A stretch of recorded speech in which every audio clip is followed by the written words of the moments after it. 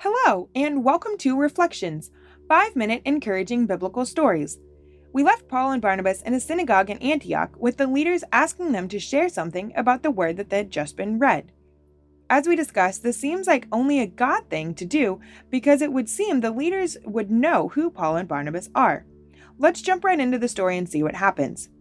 Acts 13:6. Then Paul stood up and, beckoning with his hand, said, "Men of Israel, and ye that fear God, give audience." Okay, so he beckoned with his hand. I wonder if that was come and sit down or listen and be quiet. I can imagine that since they had been reading the Torah, that they would already be sitting, so maybe it was more of a please be quiet. Would that mean then that it was odd and different to have them there and that the people were discussing them or the reading? Also, why does he need to say give audience? Didn't the leaders just ask him to share his thoughts? Just a couple of things to consider. Did you also notice that he starts with a common factor? The fact that they are all descendants of the people from Israel, even though they are very far away from Israel at this time. Then, for the next several verses, Paul discusses the history of Israel using biblical references. If you remember, this is also what Stephen did before Paul watched the cloaks of the people who participated in his stoning.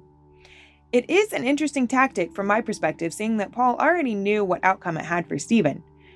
Who knows, maybe this is similar to what he had tried before, which is what brought him death warrants in the other synagogues. Anyway, here he is recounting the history of the Israelite people and God's hand in their lives. Then he goes into recounting the story of Jesus on earth, how he was crucified without being found guilty and had no fault, and how God raised him from the dead.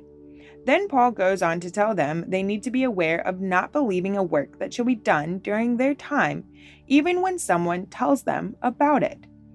This was prophesied by Moses, and Paul points that out. I think we can all take note of that. God is always doing a work, and we just have to be close enough to him that we hear and know what it entails. We need to be watchful and aware of what God is doing, able to believe when we hear something. Then the most interesting thing happens. Verse 42. And when the Jews were gone out of the synagogue, the Gentiles besought that those words might be preached to them the next Sabbath. Wait, okay, so did you catch that? This is really important. The Jews, after hearing Paul preach and outline piece by piece for them through the Old Testament how Jesus is the Messiah, they were receptive and didn't kick Paul and Barnabas out. Also, did you catch that the Gentiles somehow were able to hear of Paul and Barnabas' testimony, and now they want to hear? Apparently what Paul said to the Jews made such an impact and spread like wildfire, so much so that the Gentiles want to hear about it and want to be in the loop. So they asked Paul to come back the next week and preach again on the same exact issue. Wow, okay, so that has to be pretty amazing if you're Paul, and probably feels really great. I mean, he's not had what would seem like super amazing success in the past, and now the Jews are open and receptive, and the Gentiles want to know about it too. God must really be doing a work here. Let's continue reading. Verse 43. Now when the congregation was broken up, many of the Jews and religious proselytes followed Paul and Barnabas, who, speaking to them, persuaded them to continue in the grace of God. Well, God must be moving in the hearts of the people here and must have been showing Paul and Barnabas how to teach the gospel most effectively. Maybe through their touring to other cities, they were able to work out and reflect on the best strategy to share the gospel. So here we have many people and what would seem like the leaders of this area not only open to the idea and what Paul is presenting, but also persuading them to continue in the grace of God. Like they are encouraging them to keep doing their great work. Like they are encouraging Paul and Barnabas and letting them know that God is using them to share truth and to keep doing their great work.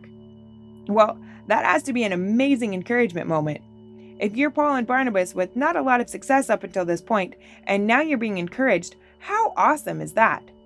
What else happens? You probably can't wait to see what happens next Sabbath and have been doing a lot of preparation for that day and time and how best to present the gospel. Verse 44. And the next Sabbath day came almost the whole city together to hear the word of God.